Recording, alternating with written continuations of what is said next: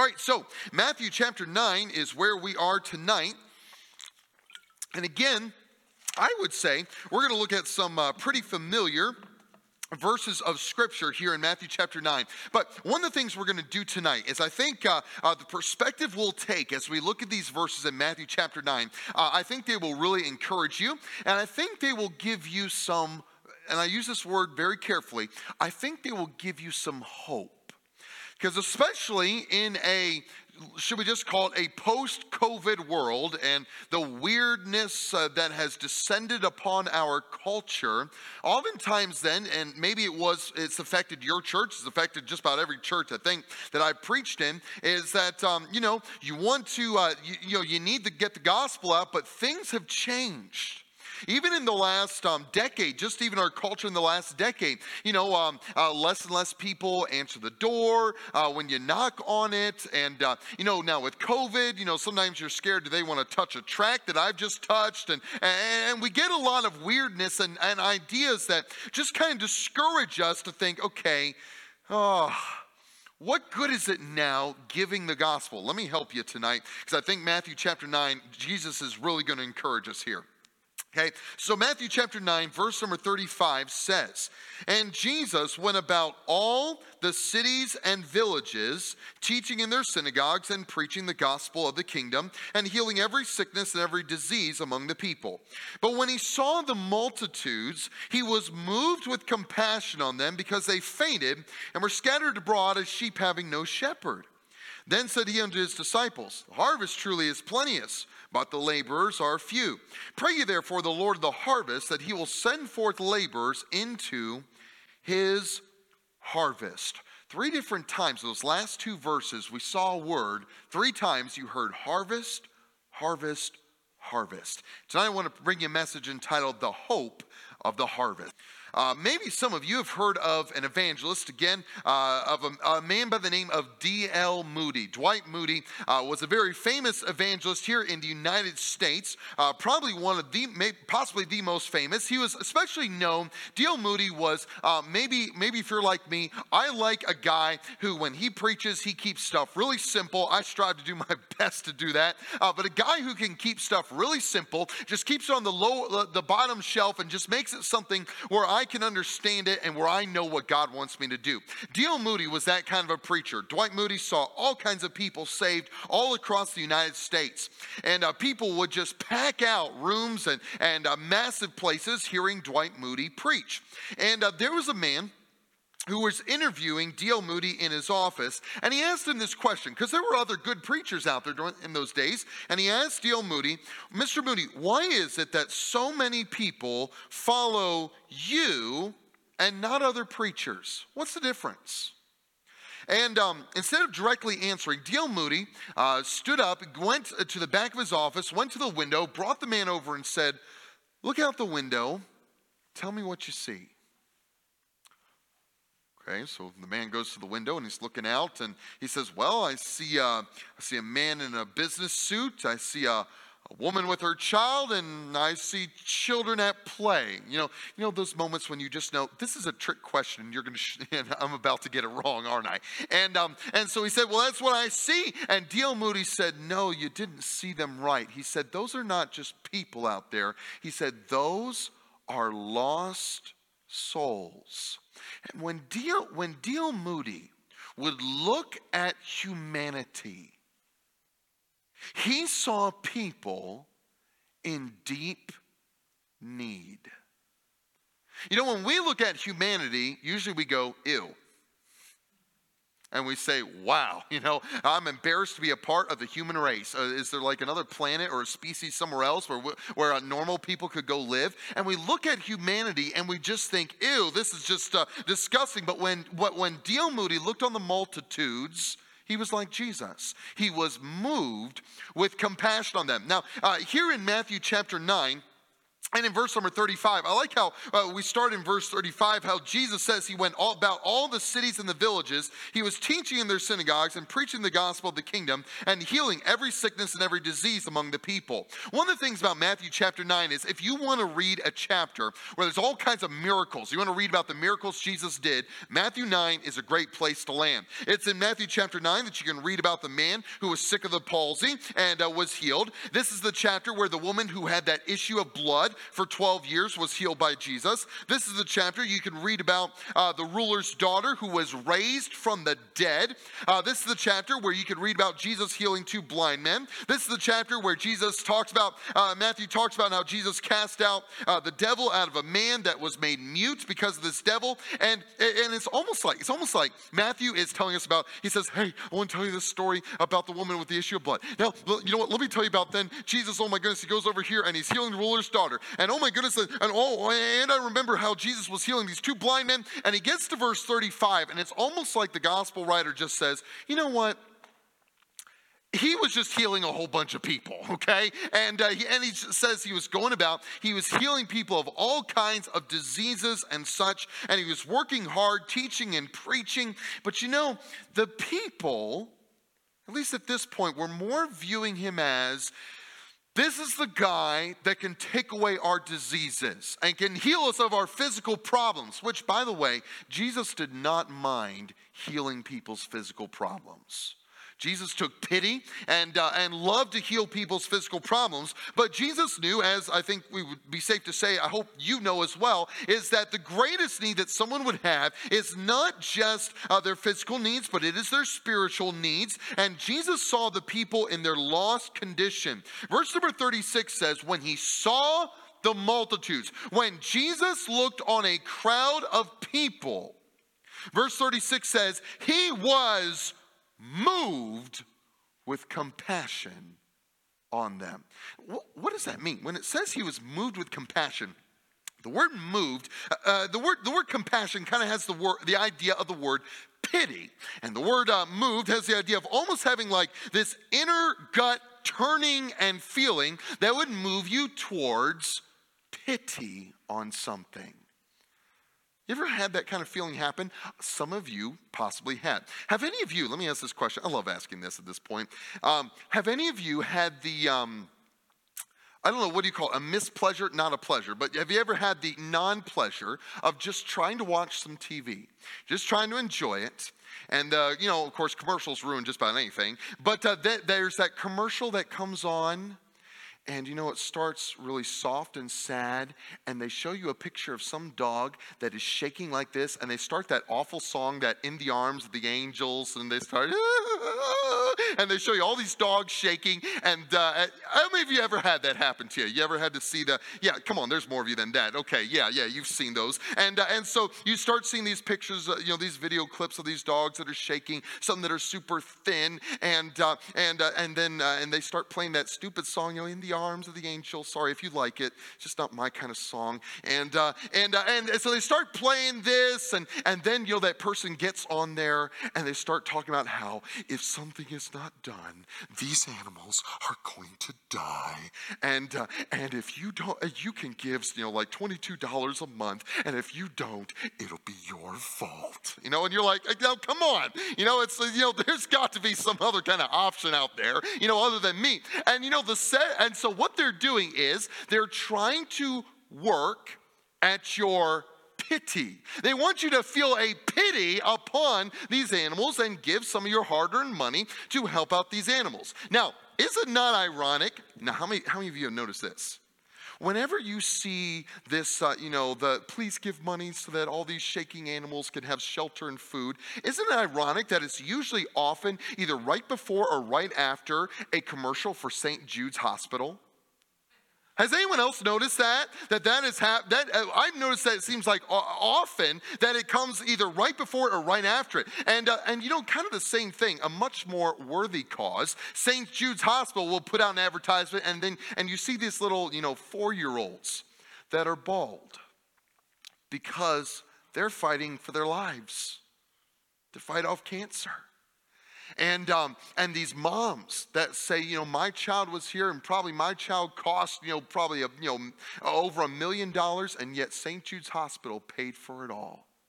And then, of course, what's the plea at the end? They say, won't you please consider, oftentimes it's, will you not give, $22 a month so that these children can survive? Which is kind of ironic. It's like, really, granted, I have a dog and I love my dog, but dog does not get the same place as, some child who's struggling with cancer. But the point of both of those commercials is this, is that they want to grab at your heartstrings and they want to invoke pity within you when you look on an animal that is just suffering and dying, or when you look upon a child that is suffering and dying. There ought to be some pity that goes on inside of your heart, that pity feeling deep down in your stomach. You know what Jesus says? When he looked on the multitudes and saw a crowd of people that were not saved, it said that it invoked pity in him.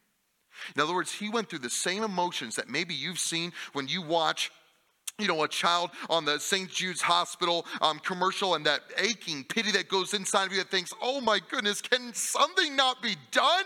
That was how Jesus felt when he looked on the multitudes that were fast running in their sins, running away from God and running towards a fiery destruction in hell. That's how Jesus saw the multitudes. He was moved with compassion on them because he says they fainted and were scattered abroad as sheep having no shepherd.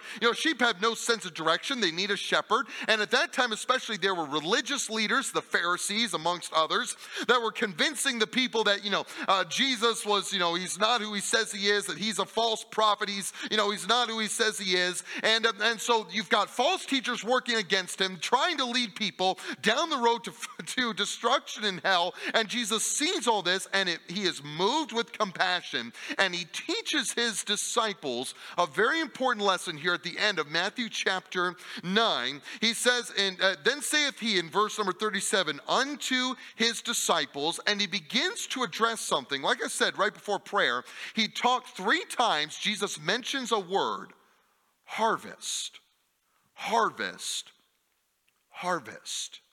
And tonight, friend, I want you to see 3 truths tonight about unsaved people around us that I hope really should excite you about witnessing and really give you a hope that people are still out there who need and are ready to be saved. So if you would, first of all, let's catch a hold of this. First of all, number 1 tonight is I want you to see the opportunity of the harvest.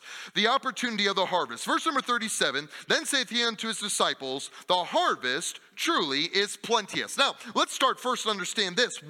When Jesus talks about harvest, what is the harvest? Now, the very word harvest could kind of mean 2 different things. You got, sometimes people use harvest to refer to a time period. Instead of saying it's fall time or it's autumn time, sometimes people will just say it's harvest time. Sometimes you see that. But I don't think when Jesus says, is talking about harvest here, I don't think he's talking about a time period. Rather, what he is probably more likely talking about is he is talking about the actual crop that you and I would call harvest. When the fall is coming around, and for some crops it's earlier or later, but especially when fall time comes around, what's a common word on the farmer's lips? Well, some might say I gotta get the crops in, but some will say I gotta get the harvest in.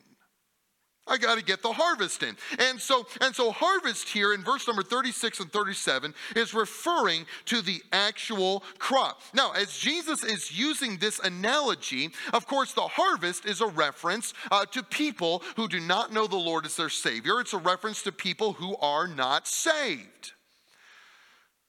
But realize this, folks, Jesus and throughout other portions of the scripture, they like to use the analogy of farming to illustrate how God works in people's lives to bring them to salvation. We talk about how sometimes we sow. Right? Sometimes we're just sowing the seed. That just simply means, we're planting for the first time. Someone is getting to hear the gospel for the first time. So sometimes we sow. Sometimes we water. That means you just kind of, someone has already heard the gospel. Maybe they heard it from another church, another coworker, another individual, but you're just coming along and encouraging them and continuing to urge them, you need Jesus. But then there's also people who are harvest. When you're sowing seed out in a field, just keep it real basic and real simple. When you're sowing seed in the field, is the fruit ready to be brought in? No, of course it's not. When you're watering, is it ready to be brought in? Well, no, not really. It's still growing. But when it's harvest time, is the fruit ready? Yeah. So if you have let's just say if you have product that is harvest, is it ready to reap? Yeah, it is. Harvest is product, fruit that is ready right now to reap. And you know what Jesus says? He says there is a harvest. There are people right now in the Treasure Valley area that are ready to get saved. Maybe they've heard, maybe the word's been sowed in their hearts many times. Maybe it's been watered many a time. And maybe all that needs to happen is that there needs to be a preacher. I think this is why Romans 10:14 tells us, how shall they call on him of whom they not believed? How shall they believe on him of whom they've not heard? And how shall they hear without a preacher? And so God says that there are people out there who are right now ready to be saved. You probably remember the moment. Maybe remember the time when you got saved. Maybe some of you were in a revival meeting service, and God just put the pressure on you, and you knew this was the time you asked Jesus to be your Savior. Maybe you're like me. You were alone in your room, and just the Holy Spirit was putting the conviction on. You knew it was the time. Hey, I didn't know it, but on that day of January 2001, whichever day of the month that was, I was ready to be saved. I was harvest. And I'm just so thankful that God saved me. Do you know something is oftentimes we look out at the world around us and we would say, okay, sure, there's definitely people out there who are ready to get saved, but Brother Matt, there's not very many. Oh no? Look back at your passage. What does Matthew chapter 9 say? Jesus says, the harvest, people ready to be saved, truly is plenteous. In other words, Jesus is saying, folks, you do realize that there's actually a lot more people out there who are ready to be saved than you might want to say. A lot of times we look at the crowds and we think, oh, no hope. And we just say, oh my goodness, evangelizing doesn't work anymore. Door knocking doesn't work anymore. Tracts don't work anymore. Actually, Jesus said, because we say, oh, just people don't really want to hear the gospel anymore. People aren't out there who want to get saved. That's not what Jesus says. In fact, Luke chapter 10, verse number 2, again, Jesus says, the harvest truly is great. Do me this favor and turn over. I don't often have people turn to a totally different passage, but keep your finger in Matthew 9. Turn over to John chapter 4, if you would. John chapter 4, because I want you to see a very important verse here in John chapter 4. And verse number 35, Jesus again addressing his disciples, he says to them in John chapter 4, verse number 35, say not ye. Okay, so he says, disciples, there's something that you all keep saying that I want you to stop saying. Your parents ever told you, I want you to stop using that word, or I want you to stop using that phrase? Jesus says, here's something, disciples, I want you to stop saying. Verse number 35, say not ye, there are yet 4 months, and then cometh harvest. So he says to his disciples, I want every one of you to stop using the phrase, quote, there are yet 4 months and then cometh harvest. Now, if you're like me, you're thinking, okay, is that bad? What is that phrase? What that phrase was, there's 4 months and then cometh the harvest. That phrase was a slogan. It was a colloquialism, if you like really big words, okay? It was a slogan. It was kind of almost like a Chinese proverb. It might be something you'd see on a fortune cookie if it was today. And it was a procrastinator's slogan. In other words, if you like to put off to tomorrow what you really should have done yesterday, this would be a phrase you'd say a lot. In other words, people would be spending time together and they'd say, hey, did you gotten your barn raised yet? I know you're supposed to, put that wall, fix that wall in the barn. And the friend says, well, I guess I should. But you know what they say, 4 months and then come with the harvest. We got time.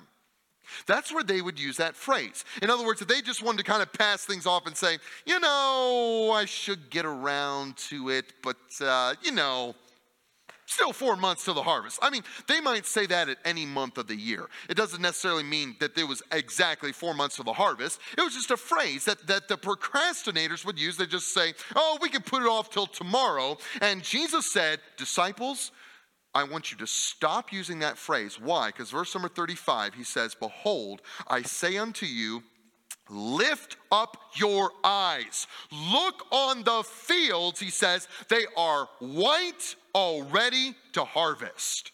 When wheat and grain, when it's ready to be harvested, it turns into this yellowish white color. It starts off as kind of a much more dark kind of color, a darkish, I think, greenish color. But when it's ready to be reaped and it's ready to come in, it turns this yellowish white. And Jesus says, listen, the fields are white unto harvest. In other words, he's saying, listen, people, there are so many people out there who are ready to get saved. You don't even see it. And actually, if you know anything about the book of John, what's going on in John chapter 4?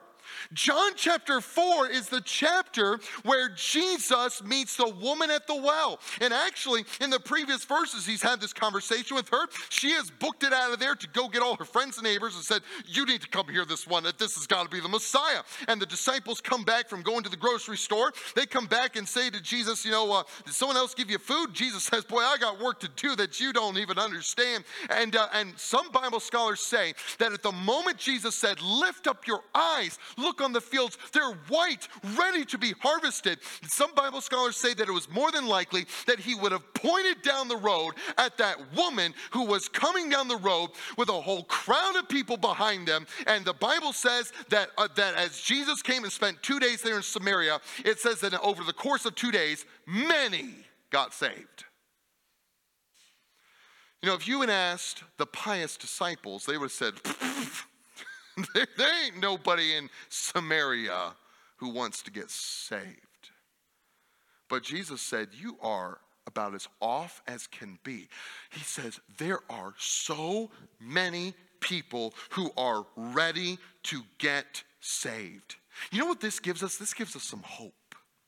So oftentimes we look around at the world around us and we think, people don't want to get saved anymore. People don't want to hear the gospel. They don't want to take tracts. They don't want to hear. And that is a lie from the devil, because Jesus says, actually, the amount of people who are ready right now, if someone would actually walk up to them and talk to them and tell them that Jesus could save them from their sins, Jesus says there's a whole lot more of them than you realize. That's encouraging. Because when we go out, we can realize this is that, oh my goodness, I wonder if he's harvest. I wonder if she's harvest. If I give a tract and they're just, I'm just sowing the seed, that's fine. But Jesus says that there's a lot of harvest out there, more than we might actually realize is out there. But harvest, people who are ready right now to be saved. And folks, it is our job to go out and witness to them. What if Jesus, while sitting at this well, had said he was busy, so he didn't have time to talk to the woman?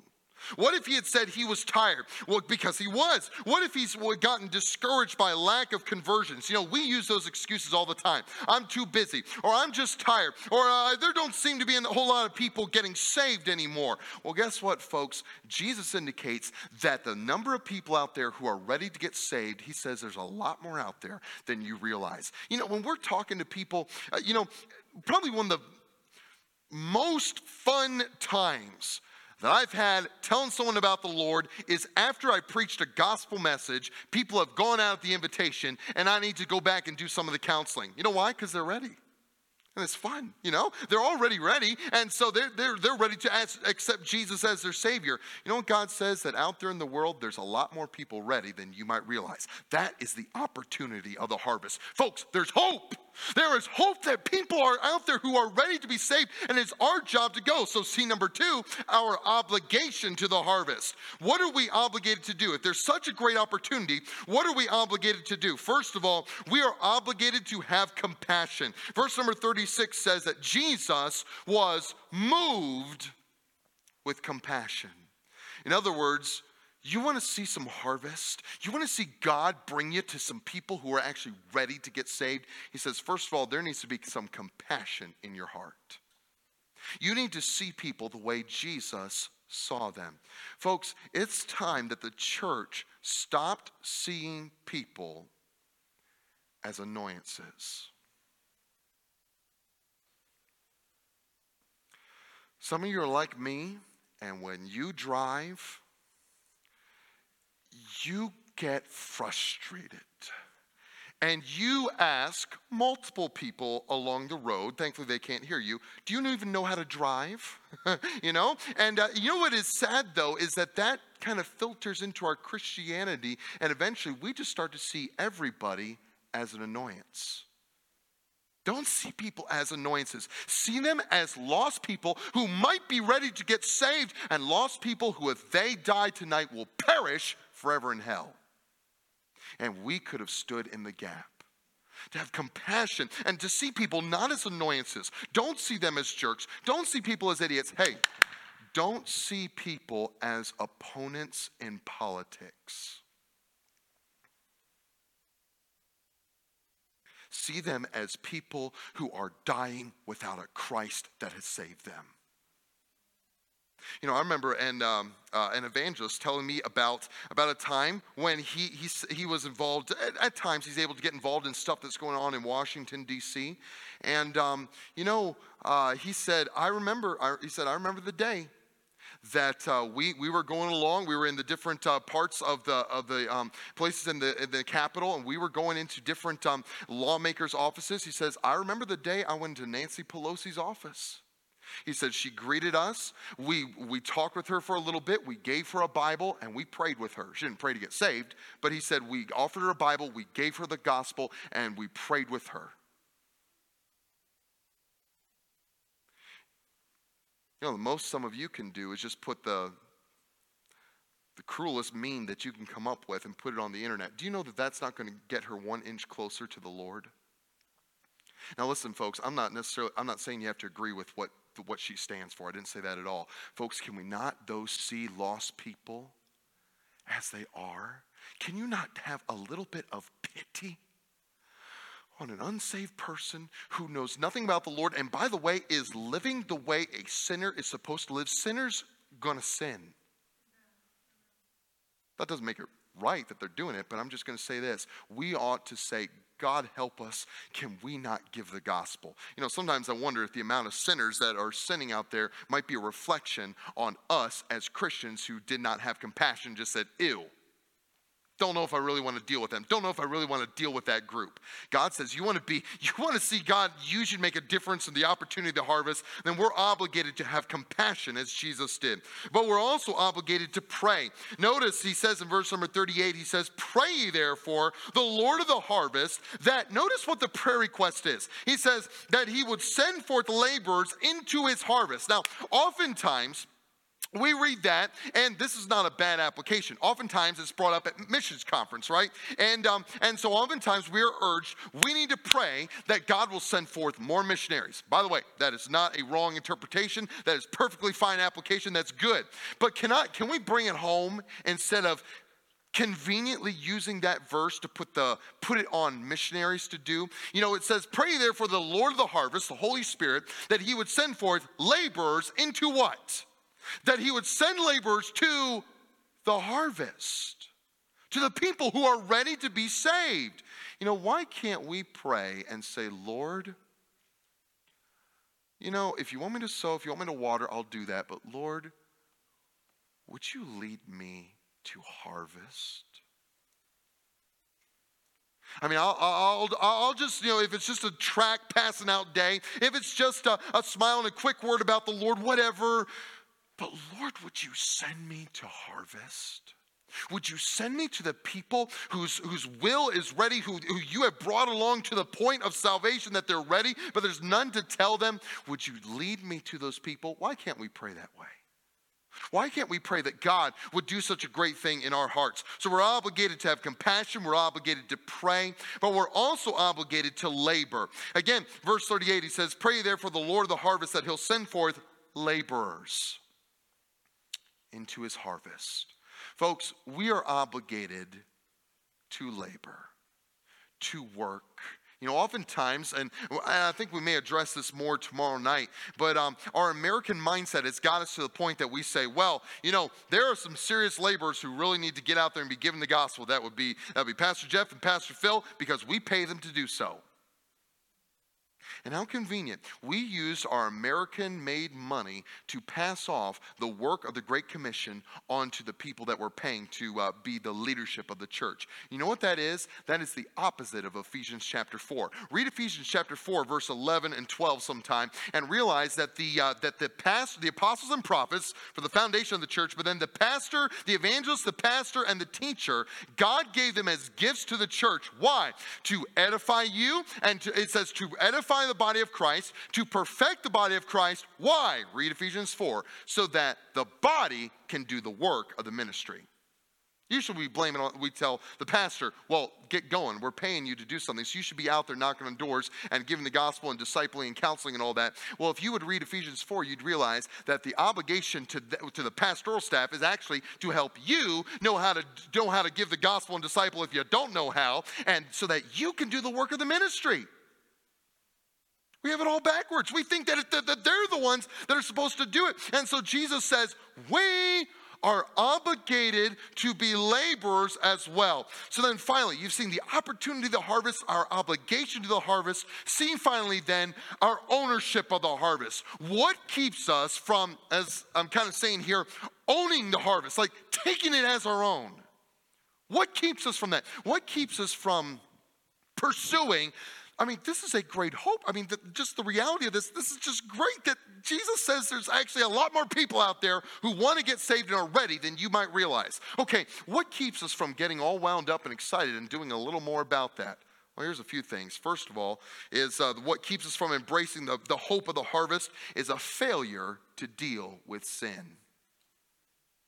Friend, if last night God showed you something very specific that needed to change, that you needed to be broken of, and you said, you know what, God, maybe later, don't expect, I don't know why you expect God to use you to see people get saved. Because you know what you are? I like how God, I think it'd be a good idea to kind of think of yourself as a hose, as a pipe. As a channel. You know, we sing the song Channels Only. The reason why we use the word channel is because it sounds a little more poetic than singing pipes only. But what you are is you are a channel. You are a pipe, you're a hose, and what we want is we want the power of the Holy Spirit to flow straight through that hose, to flow through you, and to spray out all over the needy world. Problem is, you know, stuff gets in the hose and it gunks it up. Stuff gets in the pipe and gunks it up. And then water doesn't flow through. And some of you are just like that gunked up pipe. You've got so much unconfessed sin that you won't deal with before the Lord. You won't go to your pastor to get help. And then you wonder, why is it that I just don't see people get saved? Why is it that just seems like my work for the lost just seems so far away? Well, 1 Corinthians 15:34 says, awake to righteousness and sin not, for some have not the knowledge of God. He says, I speak this to your shame. In other words, he says, folks, you want to know why people don't have a knowledge of God, why people don't know more about the Lord? He says it's because some of you need to wake up and stop sinning. So failure to deal with sin is one reason why we don't own the harvest as our own. But another thing is just simply an unfaithfulness to witness. You know what that is? That's fancy language for, if you're like me, this is where I struggle. If you're like me, you just don't open your mouth. God puts so many opportunities in our path to tell someone else about the Lord, and we just don't say anything. Friends, some of you need to be surrendered to the Lord's leading, the Lord's directing, and depend upon the Holy Spirit to enable you, to give you the power to do what you ought to do. Some of us just don't see the Lord do much. We don't seem to see harvest because we just don't open our mouths. I mean, the verse says, how shall they call on him of whom they've not heard? We can't just expect, I guess they'll hear it somewhere. Folks, they have to hear. The Bible says that faith cometh by hearing, and hearing by the word of God. And so we've got to make sure they're hearing the word of God, that God could save them from their sins. Others, why don't others embrace and own the hope of the harvest? Is because of unbelief. In other words, there's just this, I understand that, Jesus says there's this great hope.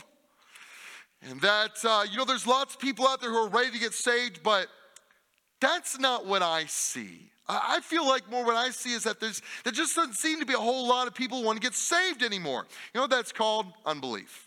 Because God said there are people. And when God says there's a lot of people ready to get saved, and you say there's not a lot of people ready to get saved, you are doubting God's word.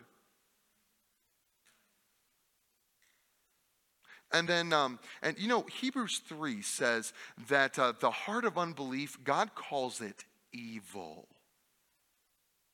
Some of you are dealing with maybe a lot of unbelief of just, there's no way that there's a lot of people getting saved. We just got to hang on till Jesus comes. Folks, that's not a good attitude. That is not the way to handle the rapture.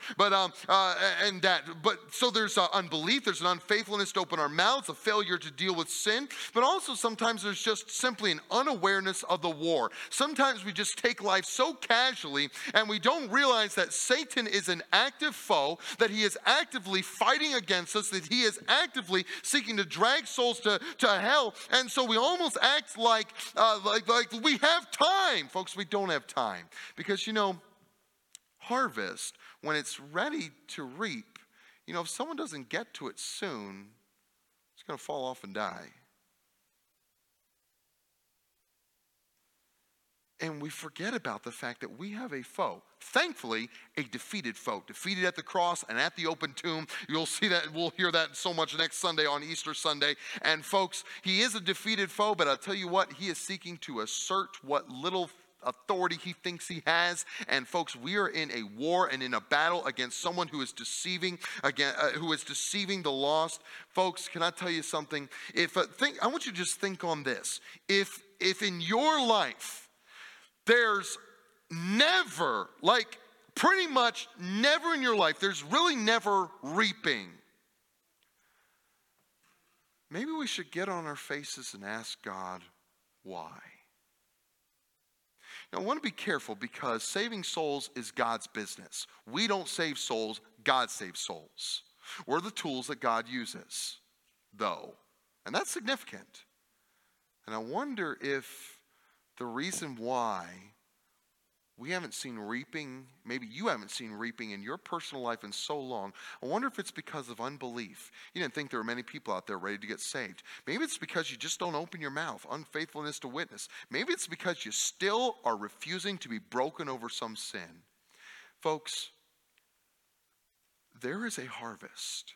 And apparently Jesus says it's bigger than you might think it is. Well, here in the valley, Idaho, why here? Well, folks, instead of questioning why God, instead of trying to question God and trying to prove God wrong, let's embrace the promise. Let's embrace the hope and see what God might do with us. Folks, in a post-COVID world, God says the harvest truly is plenteous. But the laborers, that's you, the laborers are few.